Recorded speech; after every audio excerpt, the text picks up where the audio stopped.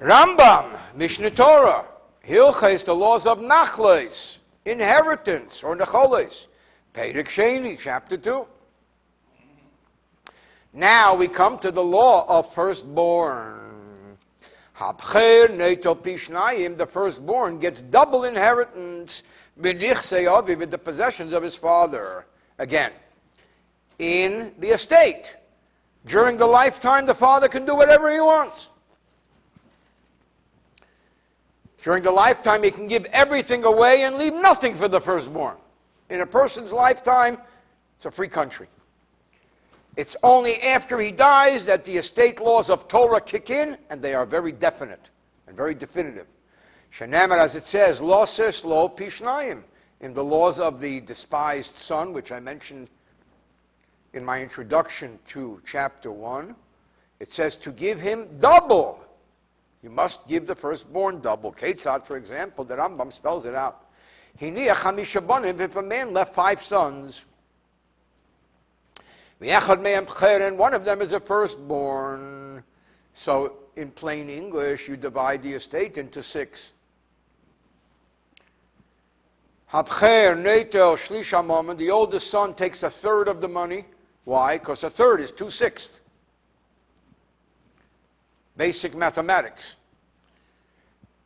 The oldest son gets 1/3, which is 2/6.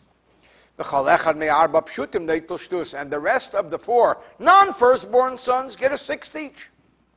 If he leaves 9 sons, the firstborn takes 1/5, which is 2/10. And every one of the 8 non-firstborn take 1/10. This is the system we follow forever. Which means the number of sons that are left, you add 1, you divide, and voila. What if a firstborn was born after the father died?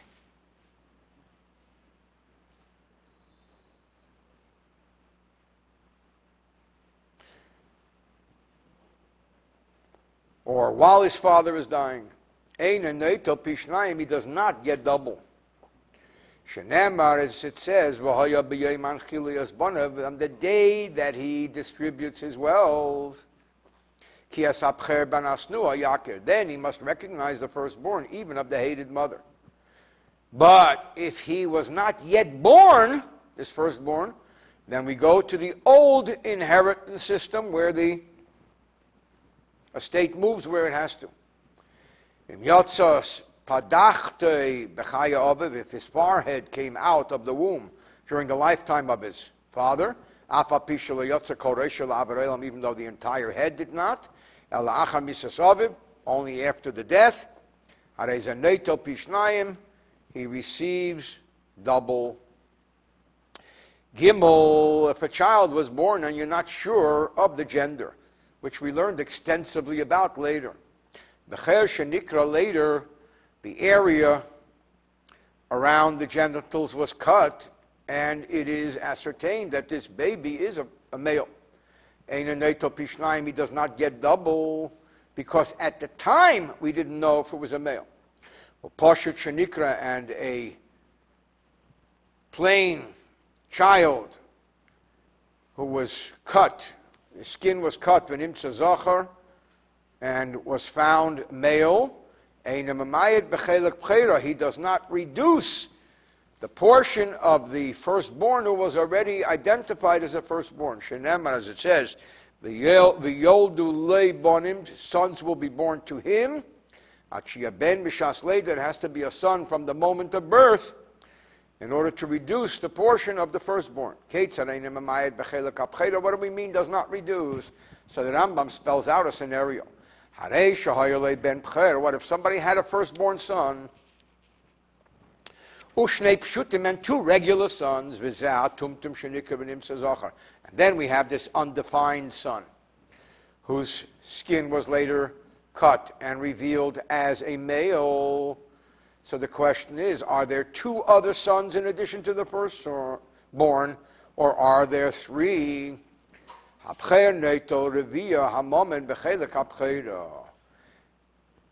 firstborn takes a quarter of the portion, which means we treat it as if there was firstborn plus 2, which means we divide the estate into 4.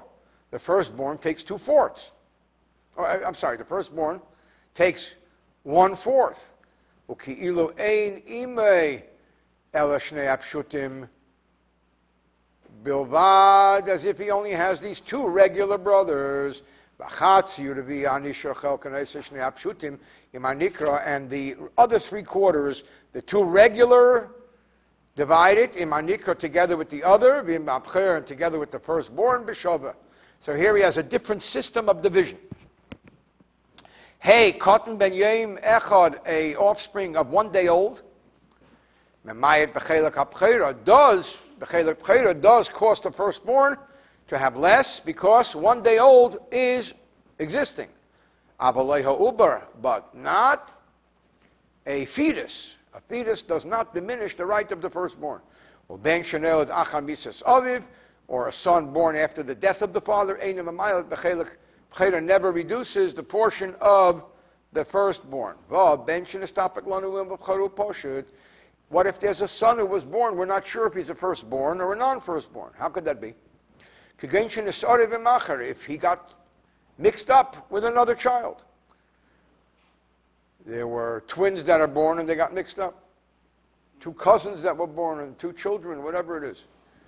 Not cousins, but 2 wives who had a child at the same time and they got mixed up. He doesn't get double. The Kate said, so what do you do? If at one point in time we knew that this was the firstborn, and then later we lost track, there's a good system. You write a power of attorney from one to the other, that this one gives the other one power of attorney, the other one gives this one power of attorney, so either way they share.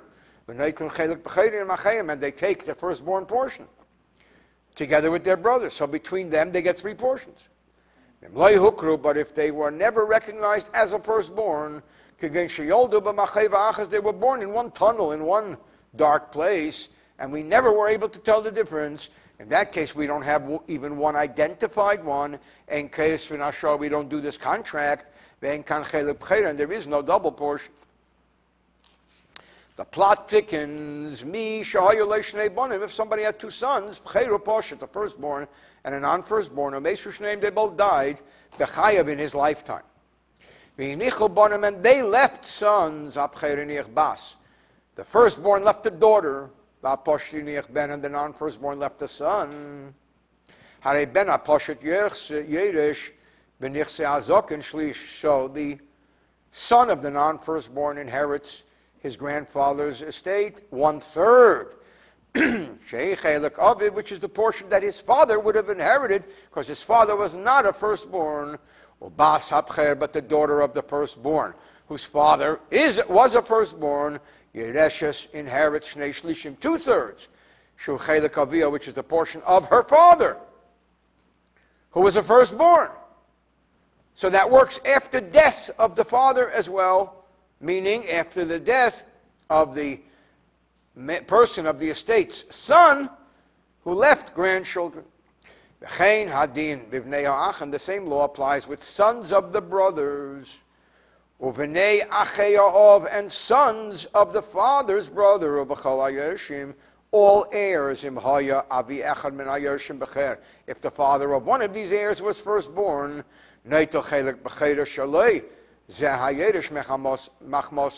the one who inherits because of that person who passed away who was a firstborn gets his double estate.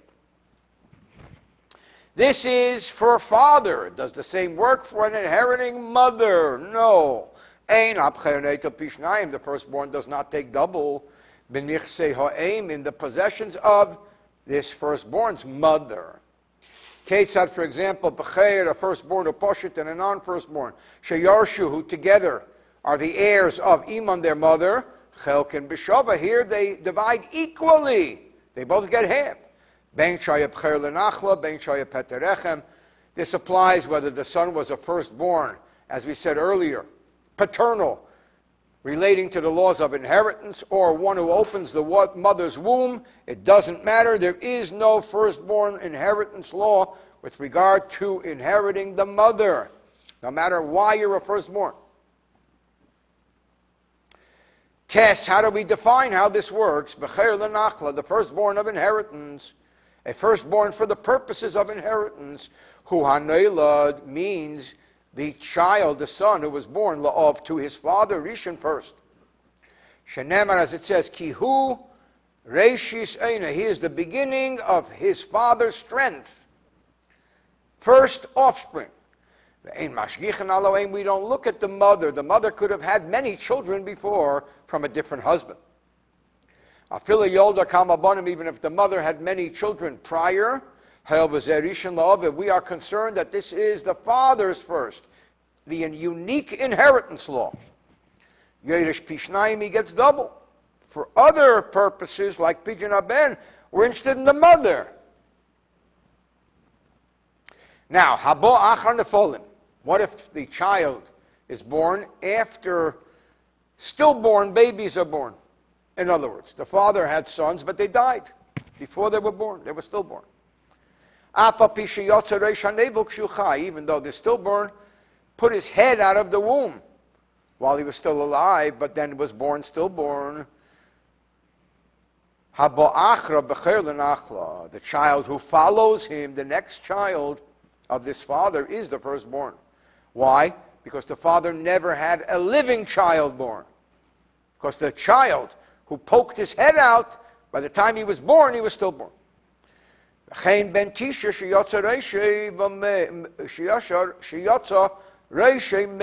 also a full-term pregnancy child, where his head came out of the womb dead. He was full-term, but he was not living. Being that he was not living, the next child is a firstborn for the purposes of inheritance. This is what it says, Reishis Ono, the beginning of his strength, who defined as a father who never had born to him Vlod, an offspring, who came out living into the world. Therefore, Ben Tisha, a full-term offspring, who put the majority of his head outside of the womb. What is the difference here? Full-term, head out, at that moment living. That's considered a life, and the one afterwards is not considered a firstborn, even though by the time it was born, it died. Now here comes a very important law in Jewish law, which has its place in many, many aspects, and that is Caesarean birth, non-vaginal birth. By Torah law, birth is the child who opens the womb. Caesarean takes the secret path out through the stomach. Yetze Deifen, a child who's born out of the wall, that's literal, or Caesarean section, C-section. V'habo achrav, or any child that follows the C-section child, the next child of this father. Shneim einam b'cheirim, they're both not firstborn. Harishon, the first, because a C-section for the purpose of halacha is not considered a normal birth. I mean, obviously it's a birth, as a walking child, a living child, but not for the purposes of Jewish law. But Nemar, it says, V'yoldu leibonim, he will have children born to him. This is not a normal natural birth. C-section is a surgery.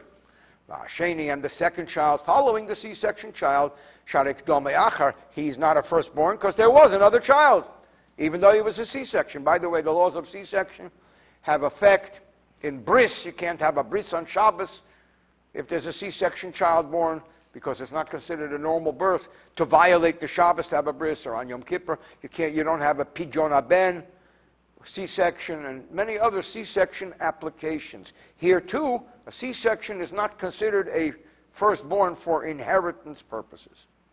Here's a nice scenario. there was a non-Jew who had children, and then he and his children converted. Even though he has a biological firstborn, for inheritance purposes, he has no firstborn. But a Jew who had a son, although this child's mother was a maidservant, which we talked about earlier, was not considered a Jew, or a non-Jewish mother, is not called his son, the one who follows from a Jewish mother, Becher is considered a firstborn, Lenachla for inheritance, V'neitel Pishnayim does take double. Haya hapcher, what if the firstborn son was mamzer, an illegitimate child? We learned earlier in chapter 1, for the purposes of inheritance, illegitimate children are children. And again, when we talk about illegitimate, we mean the child born of an adulterous or an incestuous relationship. Still, a child is a child. Neitel Pishnayim, he takes twice, double. Shenamar, as it says, perhaps that's what the Chumash intended when it was talking about the mother, the wife that the man hated. Because it was the whole relationship was problematic. It says he will recognize the firstborn of the woman he hates, Zu Shesnua Binisuel. She was despised at her marriage. The Torah despised the marriage. It was an inappropriate marriage. It was not a real marriage, because you can't have marriage. A man can never marry his sister. Impossible. It's not a marriage. If a man does marry his sister, what does he do? He goes to therapy. But he doesn't need a divorce. The same goes with an adulterous relationship. You can't marry someone else's wife. She's married to it. Certainly, if this child was the son of a divorced woman who married a Kohen, or a Chalitza wife. We learned extensively earlier, Chalitza is the Levirate ritual. Who married a Kohen, it's not appropriate, but at least there was a real marriage. Certainly this is considered a son. Now the question is, who can determine firstborn? And by the way, I must say that I've been thinking a lot about this, because in today's world, we're way ahead of the game. We have DNA testing. Who knows who is whose firstborn? I mean, who really knows? Nobody knows. Nobody knows. So, how do you determine by Jewish law? That's the purpose of this paragraph. Today, you could take a DNA test and you can know everything. There are 3 people who are believed to say, this is a firstborn. One is Chaya, the midwife, the obstetrician, the one who delivers the baby, OBGYN. The imay and the child's mother can say, this is a firstborn. You know, she had triplets, this is the one firstborn. The aviv and the father of the baby can say, this is my firstborn. So you want to know who can voice an opinion? The one who brings the child into the world, the midwife, the mother of the child, or the father? Now, what about time frame? Chaya, the midwife, when can she voice an opinion? Miyad, immediately. Why? Because she's there. Shimon Reb, the midwife, said, Zeh Yotzerishan, this baby came first. That meant she's believed. Forever we know that this is a firstborn of this father. Imay, the mother, Kol Shiva Shimei Aleida, all the 7 days of birth. Nemenes Lamer, the mother is believed for 7 days to say, Zeu Abcher, this is the firstborn. Because for 7 days the mother is obsessed with her baby and she won't let her baby go, and she knows the baby, by the way. You know what they do today when a baby is born in a hospital setting? Immediately they put a little band and a this and a that and fingerprints and they hock and... Why? Why? You know, I got mixed up with Bill Gates when we were born. Why? Because babies get mixed up. So they want to put a band on the mother and a band on the baby and hocking and clopping. This is a big problem. So the mother is trusted for 7 days. Aviv, the father, a father keeps an eye out on his firstborn. The father knows this is my kadishal, my firstborn, la'elam forever. Even if the father comes along, takes this kid off the street, he finds him in the YMCA, which is Young Men's Chabad Association. And he says, you see this kid? Who, Beni? He's really my son. ZG Zugurnisht. Ubecheri, he's my firstborn. Shah. Maimon, he's believed. Why did he keep it a secret all these years? We know why.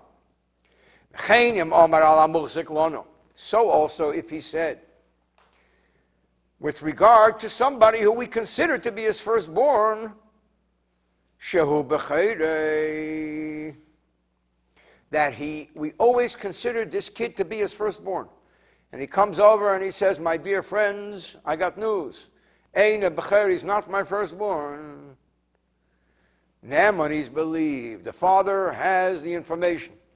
Because we're talking about paternal firstborn. Now, what happens? The father, God forbid, in our world, God forbid, has a stroke and loses his ability to speak. There's a system in Torah, which we learned about, for divorce, where we ask the person who loses his power of speech questions, and we ask him test questions until we're sure that he's responding properly. We say, is it light outside? Is today Monday? We ask him all kinds of questions. Is George Washington the President of the United States? And so on and so forth. And then we ask him, do you want to divorce your wife? So it's established that he knows what he's doing. So also here is a system of question and head shaking. In Ramaz, if he hinted, a Kosovo wrote, this is his firstborn son, he does get to take a double portion. Tes Zayin 16, what if two witnesses came along and they said, they heard this guy's father, Aimer, saying, I heard this kid, this person, his father to say, he is, he isn't. Or he said something which we can deduce that this and this is his son, and these are two kosher witnesses who testify something that's definitive. In other words, two people come and say, we heard Mr. A say, this is really my firstborn. Even though the father never said specifically, or as some of my kids would say, pacifically, this is my firstborn, but he made a statement which alluded to the fact that it is his firstborn. 17, the closing paragraph of chapter 2. Shamu mina of lamer, if they heard the father say, Shamu mina of shahomar, they heard the father say, Zeh b'ni b'chair, this is my firstborn son. Isn't that good enough? The answer is no. That's insufficient testimony to have this son, regarding whom the father says, this is my firstborn son. Not enough to have him inherit double. Why? Because there are different definitions to firstborn. Shema b'cher le'imehu. Maybe when the father said that, he meant the firstborn to his mother. A firstborn to a mother have many halachic ramifications, as we learned. We learned extensively the laws of firstborn. Maybe that's what the father meant. He has to say, B'ni b'cheri, my son, my firstborn, meaning my firstborn. End of chapter 2.